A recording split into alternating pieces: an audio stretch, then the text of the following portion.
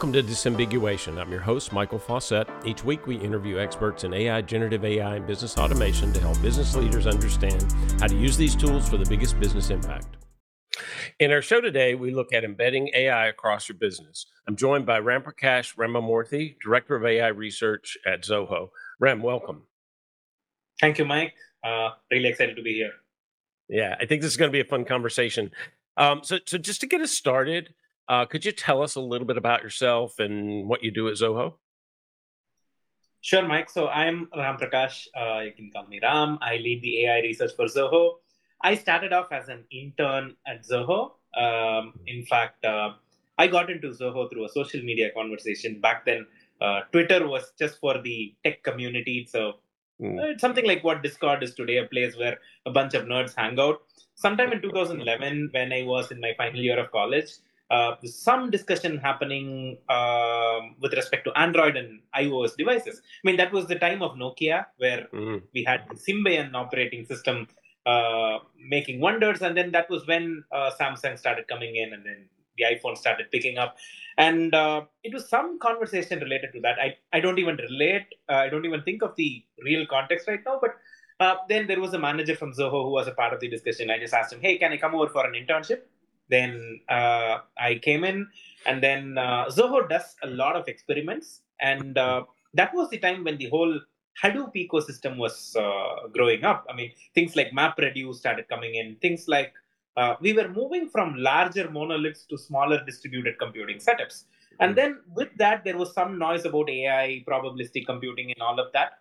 So my job as an intern was to try and see if AI would really help the enterprise. I mean, it was called ML back then. And we did a sentiment analysis model for Zoho's customer support platform. Today it's called Zoho Desk. Back then it was called Zoho Support. But apparently the project went nowhere because, again, there's a lot of challenges in collecting data. We were trying to retrofit AI into a product that has existed for a decade. And we only had customer sensitive training information. All the publicly available data sets were in the consumer domain. So this is where I started. I joined the company saying I want to become an Android or an iOS developer. My boss said, okay, let's just try this experiment and move on. But I haven't moved on to Android or iOS yet. I'm still in the AI domain. So first experiment was trying to see if AI would help the enterprise. And then slowly we started looking at all the other things. In fact, we were trying to do some statistical analysis. Like, for example, there is anomaly. Anomaly used to be powered by mean and median based thresholds. Like you take the top 90, bottom 90, and call the top 10. I mean, top 10 and bottom 10, and call the top 10 and bottom 10 as anomaly. But with AI, we started looking at past data and then trying to predict patterns, trying to predict if there is a seasonality, trying to predict if there is a trend component, and so on. So you get the gist, right? Slowly, we started, instead of looking at totally new features like sentiment analysis, we started replacing existing tools like anomaly, forecasting, which were done using the statistical way. Instead of the statistical way, we started looking at the past data and trying to project patterns out of it. So this is where I started, an intern who wanted to fiddle with mobile operating systems, then joined the AI bandwagon, got very excited. And slowly, sometime around 2015, AI had a lot of tailwinds as well. People like Andrew Ng, Andrej Karpathy, from a technical angle, they were evangelizing the tech. And all of a sudden, there was renewed interest, and we started building a team around me. So today I lead the AI research for Zoho. I set up the central AI strategy for the company. Of course, AI has become very big now. There are a lot of AI teams within the company. But I am from the group called Zoho Labs, again, where we do a lot of such experiments. Few of other experiments that we have been doing are in databases, are in hardware acceleration using FPGAs and GPUs to try and accelerate specific workloads, not just in AI, but also in databases, in other. Let's say we have regular expression matching in our security engine. So can we use GPUs to fasten these regexes and so on? So a lot of research, I wouldn't call it research, but a lot of experiments that go on that solves the problem across the product suite of the company. So I'm a part of the Zoho Labs research group right now, and I lead the AI research. That's all about me, Mike. Sure. No, that's great. Thanks. And you know, I haven't known the company Zoho for many years. Actually, I that's not an unusual story for someone to come in as an intern and then years over years get into something that they're really passionate about. So it's a great story, and I appreciate you sharing. Um, you know, just to set some context for us. So, we talk a lot about artificial intelligence, we talk a lot about generative AI, but from your perspective, could you give us a little bit more of, the background in AI and how we've kind of gotten to where we are today? And also, particularly, since the last year, all we can talk about is generative AI, particularly kind of the impact of generative AI on how you think about using AI in business. Well, Mike, I would divide this answer into three parts: the past, present, and the future. So, Mm. looking at the past, AI as a technology has always overpromised and underdelivered. It's always on the hype cycle, and then it fails to live its promises. So the investments go down, and this is well mentioned as AI summers and AI winters. Right from the 1950s, we have had AI summers, and then decades of AI winters, and then it picks up steam again, and then it loses it. But today, coming to the present, thanks to the way we have commercialized our data, right? So we don't pay for our search engines, we don't pay for our social networks. Instead, we give back a lot of personal data and then let these companies target ads on us. And it's very, very successful, wildly successful business model, right? Okay. So now with this AI summer has also set in two reasons beyond the commercialization of data. One is the availability of cheaper sensors to collect data, right? So today, just any average person has his heart rate measured every minute, has the number of steps that he has walked counted, and two, thanks to the infinite computing power of the cloud, all of these data are stored somewhere. And then the next obvious part is to look at it and identify patterns and predict things and give insights on the raw data that has been collected.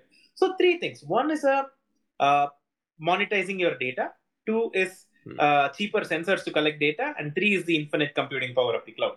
Now, all these three put together, I think the time is right for AI to become a mainstream technology. I don't think AI will go on to have another AI winter again. And but even now, the expectations set on AI are very high. Probably the words associated with the technology itself. In fact, the name artificial intelligence itself is wrong. It's not artificial. It's not intelligence. It's just a bunch of pattern matching that is inspired on the human brain. And not just the name itself, every term that is associated with AI. Say, for example, we have been talking about hallucination in the larger language models that we see today. I mean, I see that the word is intentionally designed to believe that the model really understands the human world and then starts hallucinating, right? Even though OpenAI gave a very robotic name like ChatGPT, I mean, they could have named it Alexa, they could have named it Siri. They didn't want anthropomorphizing it, and they gave a very robotic sounding name ChatGPT. But then we added the word hallucination to it and said ChatGPT is hallucinating, and that gives an illusion that the machine is actually able to think on its own. Actually, there is a bit of emergent capability, but again, that emergent capability is really not intelligence. It is just a bunch of pattern matching. So this is the present. The world is going head over heels over generative AI, and everybody is trying to see. I mean, any podcast you see, any YouTube channel you see, somebody is always talking about how generative AI is going to make inroads. Yes, it's a very big pivotal technology, but the real goal of AI over the years has always been artificial general intelligence. Are we in line to future to look at artificial general intelligence? Maybe not with larger language models, because all of these models are very, very correlation first and not causation Right. first. Mathematics intrinsically is very correlation first. If you think about it, force is equal to mass multiplied by acceleration is legal. Acceleration is equal to force divided by mass is still also legal. The notion of equal to does not say who is causating what. But in real life, that's not how it happens. I mean, symptoms Right. don't cause diseases. Rooster crowing does not cause the sun to rise. We just simply assume that whatever happens first causes whatever is happening later. This barrier has to be broken to reach artificial general intelligence. Or this could be an important factor that could push the larger language models that we have today to understand causation and then do real intelligence. So we still have a long way to go ahead in terms of reaching AGI. So just quickly summarizing whatever I said, the past, we have always seen cycles of over promising and under deliver.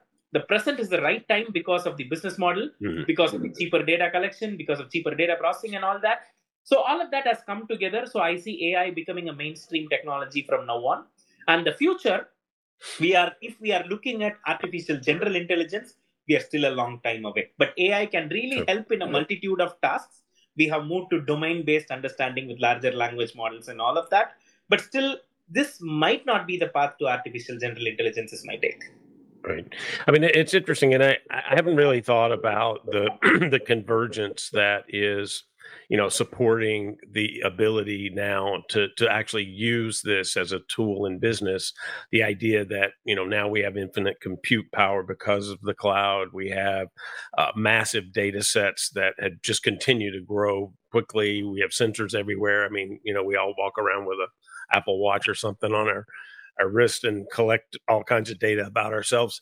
I mean, that's really interesting, and I think the other thing that I hear from what you're saying, and I like this approach too. I've had this conversation a few times, that you have to think of this in the context of a business tool. It's not sentient yet, anyway, and there are a bunch of branches around AI that are moving in different directions. But today we have a fairly new developed technology that's rapidly changing, that has a capability to impact business in a variety of ways. Does that make sense? Absolutely, Mike. Absolutely. Like any technology that is tried and tested in the consumer domain first, then the enterprise has the late mover advantage. Yeah. So think about mobile apps. I mean, my favorite domain. Think about mobile apps. I mean, we started seeing a lot of consumer mobile apps. I mean, we had the Instagrams of the world that went mobile first, but even just about 2017 or 2018, we didn't have a lot of enterprise mobile apps. But today, a lot of enterprise work gets done on mobile. In fact, most enterprise work gets done on mobile. Every CRM that you see, every help desk that you see has a fancy mobile app which has the complete functionality of a web app. So I think enterprise and businesses B2B world will really catch up. They are catching up. There are a lot of AI features even within the Zoho suite of apps.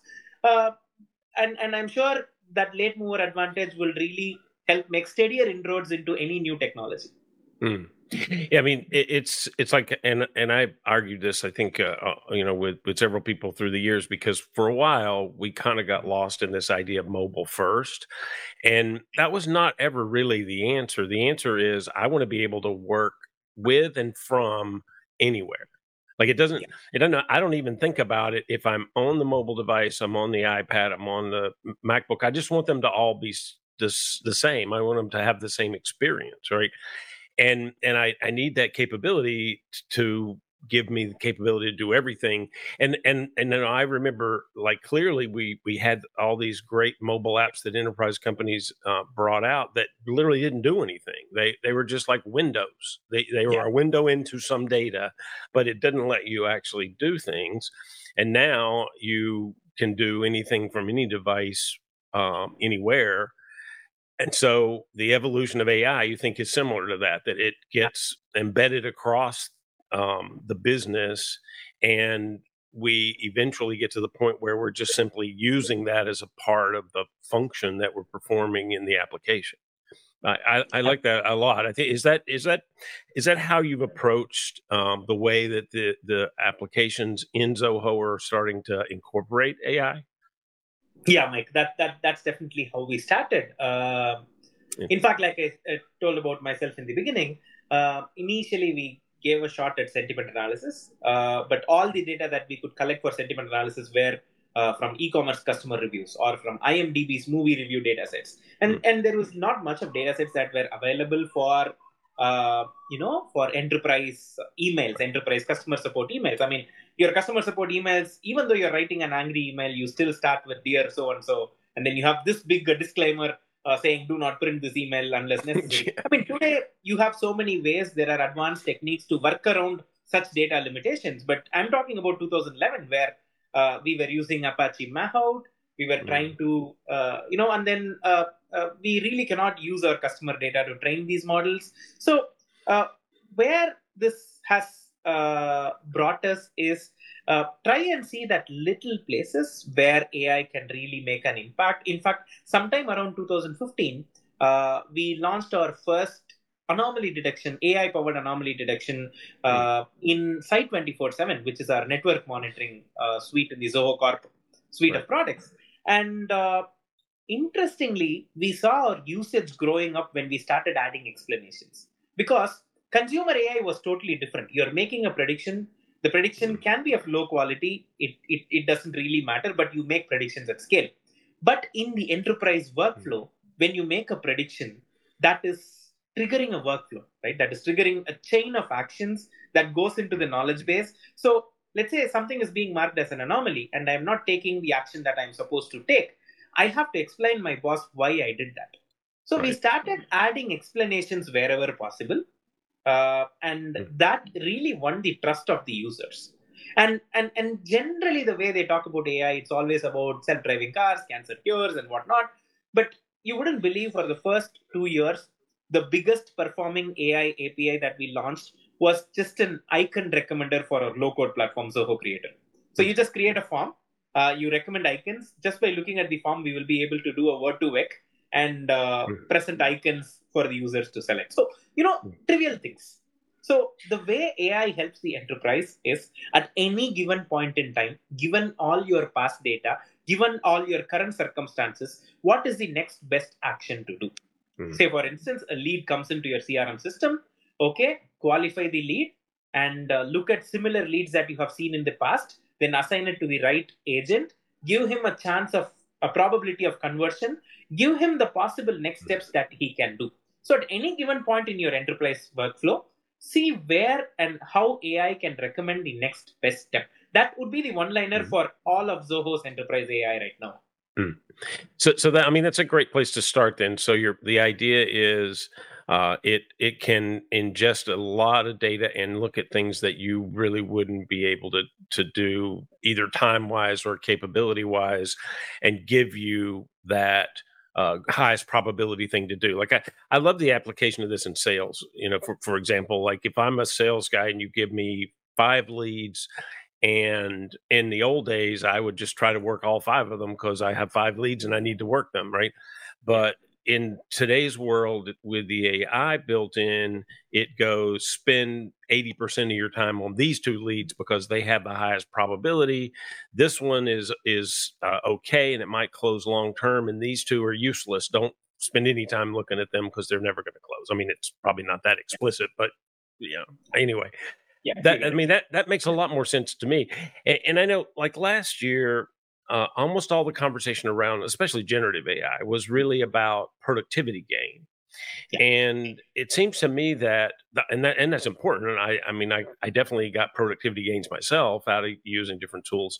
But it seems to me that when we start to think about it in the context of business applications, that it's not just a productivity gain anymore. It really is a systematic approach to how we make all of these small actions more efficient or better or more accurate.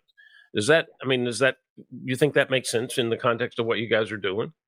Yeah, absolutely, Mike. I mean, we see enterprise software getting more and more consolidated. If you look at the average number of software tools that an enterprise is buying, they seem to be coming down because, again, even though there are deeper, tighter integrations, they can only do so much. And everything is expected to be natively integrated. And especially with something like AI coming in, AI needs to look at your data your data as a whole and not just as silos. Right. So when your organizational data, everything in a customer's life cycle, the moment the customer came in as a lead, then what all campaigns did you run? Then when did he become a customer? Then what are the escalations that happened after the customer became a customer?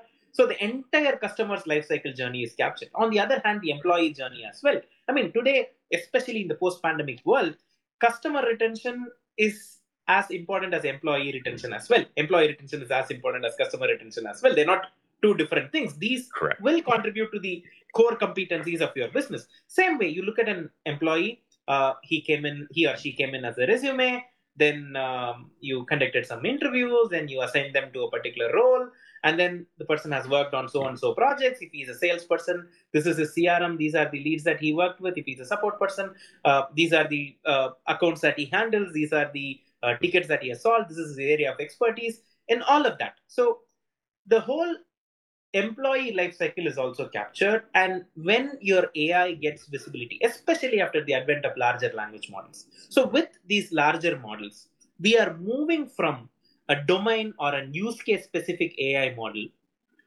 We are moving from a use case specific AI model to a domain specific AI model, right? So it's no longer about traditionally you will have a sentiment analysis model for chat support, a sentiment analysis model for email support, a sentiment analysis model for, let's say, social media support. But today, it's going to be a larger model that does every insight on customer support domain. It knows how to assign tickets to agents. It knows how to understand the agent's expertise. It knows what is a possible workload for a particular agent so that the SLA is not violated, right? So one large model that does the job of 100 smaller models. Yeah. Right. So that is where things like foundational models are coming in.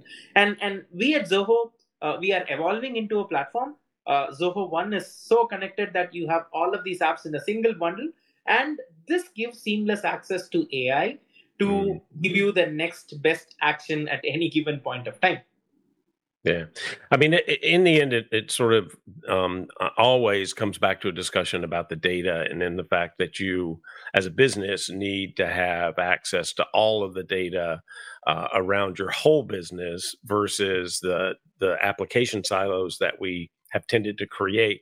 Like I know I was talking to a marketer once a couple of years ago, and we were talking about Martech and what they were using, and they came up with some incredible number, like they were using over 30 applications across the market, just the marketing team, and almost none of them were integrated. So I mean, that data problem has to be one of the most exciting things for a business perspective, to be able to have this consolidation and the ability to act on that across the business from one or a few models, base models, foundational models that you can then use in all those applications. I mean, that to me that makes a lot of sense. Yeah.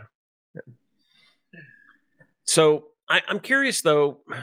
Now, I mean, we hear a lot of talk about how expensive and how resource intensive it is to build foundational models, train them, run them, and I know Zoho serves a much broader market. You've started really with the small and medium business, but you'll certainly have bigger clients now too. And so how does that impact the small and the mid-sized business that don't really have the resources to train their own models? I mean, they it would just be too resource intensive, I think.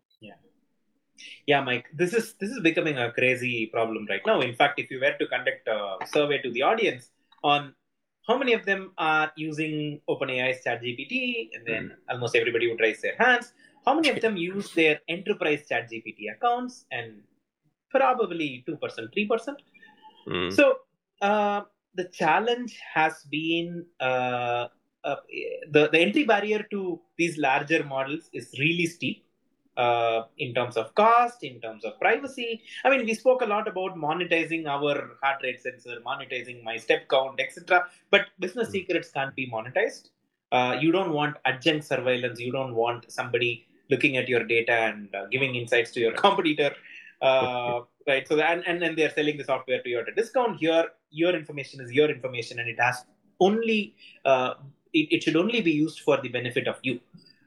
So these challenges, combined with the steep cost associated with integrating these larger language models or building their own larger language models, is a very big challenge. So we at Zoho, we have been very conscious about it. Like you said, we are doing a lot of upmarket movement, but still we have a lot of small and medium business customers, and they expect high quality predictions with just about 40 rows of data. So our strategy has always been continue investing in narrow models that can do one thing at a time. And these models are explainable, they are highly accurate, and they can be trusted really well. I mean, they are not a black box. You can see why it is making a wrong prediction. Right. And then add the larger language models only when it is necessary. so that you don't pass on the GPU tax to these customers. These GPUs are expensive; they're not coming in for free, and narrower models are very simple to train. They don't need a GPU for inference. They don't need a GPU for training. In fact, our larger models, we are also trying to run the inference on CPUs, so that we are keeping down the GPU cost low. The training is done on GPUs, but the inference happens on GPUs. So, say for example, something like we have Zoho Meeting, which is a meeting platform, and so we are conversing, and then we have an automatic speech recognition engine that looks at the audio and then converts it into a transcript. And then we have a larger language model that looks at insights from the transcript that we have generated and maybe makes a list of to-dos. Right. So Mike is supposed to do this on so and so date. Ram is supposed to do this on so and so date. This is the summary of that. So now we do this offline. You wouldn't need the minutes of the meeting right the next second the meeting is over. It can wait for 10 minutes. 10 minutes is a reasonable time for the minutes of the meeting. Still faster than how humans can do it. So doing the right balance will really help keep these costs low. And we're not doing away with the narrow models. These narrow models will work in tandem with the larger language models. Thereby, we don't pass on the GPU tax to customers, especially in cases when they don't need it. So it's about applying the right tool to each of those problems versus kind of taking this broad idea that, I'm going to do everything just based on this large language model. Yeah, that makes sense. And then you can really make it much more cost effective across.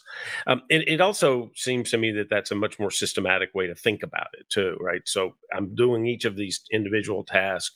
Some things can be done in a small way, and then others need to be abstracted across this whole large language model generative system. Yeah. So one of the big topics that, and I've even done a whole show on this at one point last fall, is data privacy, and we kind of hinted a little bit at it already. But how does Zoho approach data privacy, and not just for the business, but at the individual level, at the company level, and then also an ecosystem level, right? Because most companies don't operate in a vacuum; they're connected to partners and customers. How does Zoho think of that in the context of, making the necessary data available, but protecting it at the same time? Absolutely, Mike. So Zoho is a very, very privacy-first company. In fact, we don't even run our tools on public clouds. All of it is done on our own infrastructure. Two things here. One is the privacy angle, and the second thing is about building the deep technical know-how in the long term. So I think I'm drifting away from the topic. Let me come back. So we have never had ads even in our free tier of products. Right from the start in 1996, that has been our philosophy. Now with things like AI, where the privacy issues become more and more challenging as these technologies develop, we have multiple privacy filters at each level in our AI system. First, we never get access to any of our customers' data. And all the data that we use to bootstrap the model are from publicly available open source data sets, or data sets that we have curated in-house by using generative techniques. For example, we have this receipt digitization engine in Zoho Expense, where as and when you expense your receipts, all of that are the values are extracted, and OCR is done, the values are extracted, and your expense is automatically filed. And then at the person who is approving the expense, he gets a quick summary, and then he gets to quickly approve which all expenses have to go through, which all expenses he has doubts on, and then he reaches out to an employee. So even in this case, we had to generate a lot of synthetic receipts, right? So generating a lot of these data helps us keep our customers' privacy intact. And now looking at the application of this technology, let's say the first thing could be an individual level of privacy. Now, I am a customer support agent. I use Zoho Desk. And I have been working on a variety of cases. All of a sudden, let's say there is a particular customer's case whose problem is similar to my expertise. Let's say we are a mobile phone servicing company, and I'm the only one who's an expert in the camera module. And then there comes in a customer support request for a camera, and that ticket is assigned to me. Now, you can have a lot of sensitive information that is associated with the customer, that is associated with the customer's life cycle with your company. And You still need to know all of that information, but all that sensitive information needs to be blacked out. The same thing with you. Like, you are the support agent who's an expert in camera, and you cannot let your performance metrics be seen to the team. But again, whenever a camera support ticket comes in, it has to be assigned on you. So individual customer level, individual support agent level, we have AI models that recommends the next best step at any given point of time. This is at an individual level. Then coming to the organizational level, right? So now we have, let's say we have a module in CRM, which segments your customers and decides what kind of mailers should you send them, how to nurture these bunch of leads, these are small and medium business customers, these are enterprise customers, and so on. So there is a very complex AI logic to it.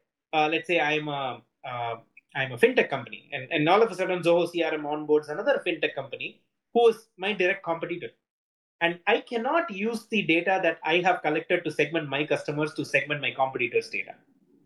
Right? So we have organizational level privacy where an organization's data is only used to build AI models for that particular organization. And in no point in time, any human has ever access to that data or would be able to tweak whatever is going on. So the model is bootstrapped and deployed at the organization that is using the model, using the data of which the model has been trained.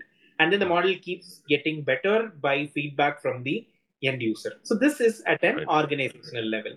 And finally, at a global level, things like trying to find out if you illegally entered the system, or showing you captcha, so identifying a bot behavior and trying to see that this is a bot and probably have a captcha, or something like ham spam. Whatever is ham to you is ham to me, whatever is spam to you is spam to me, or things like grammar error correction and detection. Right? Again, without any PII being exposed, there is a global model that serves all the customers. So three different levels of privacy: individual users, individual organizations, and finally global models that apply to everybody. And even then, the data is not used to spruce up these models at any given point in time. So these privacy boundaries helps us make it very clear to our customers that their data is their data and it's only used for their benefit. Yeah, that makes sense. So we're starting to get a little bit low on time, but there was one thing I really wanted to make sure that we talked about just a little bit, just to make it more to ground it a bit better for the audience, and that is, can you give me some concrete examples of some of your customers? Like, how are they using some of the new AI enabled features today? What and what benefit are they getting out of it? Well, Mike, I think we are looking at broadly two objectives. One is process optimization, and two is maximizing the revenue. I mean, these could be goals for any company, right? Yeah. And the way we have added AI into our tools, I mean, we don't showcase AI as a standalone capability, or it's deeply tightly integrated into the product. Like I said, one of the biggest early hits was identifying icons for the forms that you have created. So very little touch points. These need not be AI. I mean, again, we have learned to anthropomorphize AI, and AI always does the big things. No, the little things. The fact that, hey, it's 3 o'clock today. Usually by this time you could have closed 10 tickets, but today you're at 7 tickets. So maybe you might not be able to meet your daily target.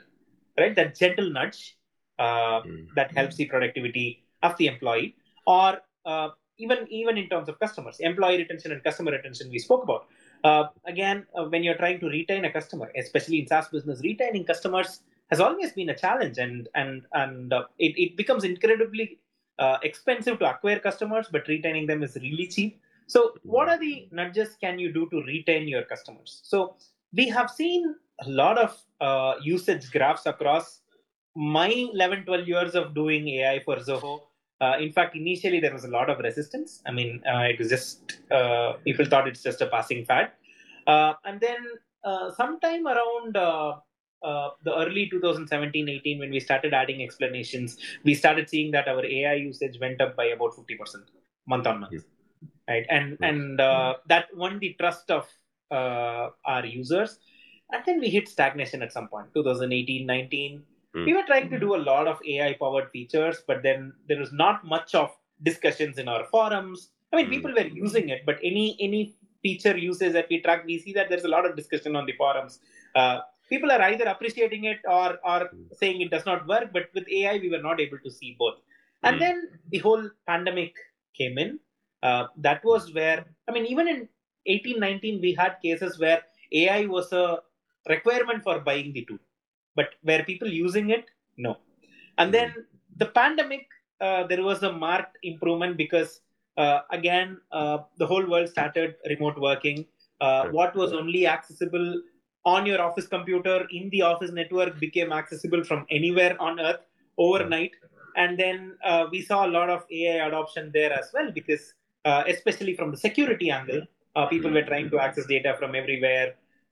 We saw AI usage grow up. And then once the whole DALI ChatGPT wave caught up, there is some tremendous increase in usage in the recent times. I mean, I could relate this to how Steve Jobs issued an ad saying howdy IBM when IBM launched their PC. I mean, the idea is when the incumbent does something big, that effect is going to ripple across the industry, and we see that once these generative AI models gained a lot of prominence, we see a lot of usage and people understand how AI works, and today we see our usage growing like close to 30-40% month on month. And a lot of our customers are using, almost 70 to 80% of our customers have actively used AI in their decision making, which is a very positive sign. I mean, from a very hyped theoretical technology to something that is changing or making smaller impacts, little impact that add up to something really big. It's really wonderful to watch. Yeah, I mean that's that does sound like what I said. Really, that idea that we're now starting to see this systematic approach to the use of it across all the functions versus I can write emails faster, or I can segment easier, better, more effective, whatever. Right?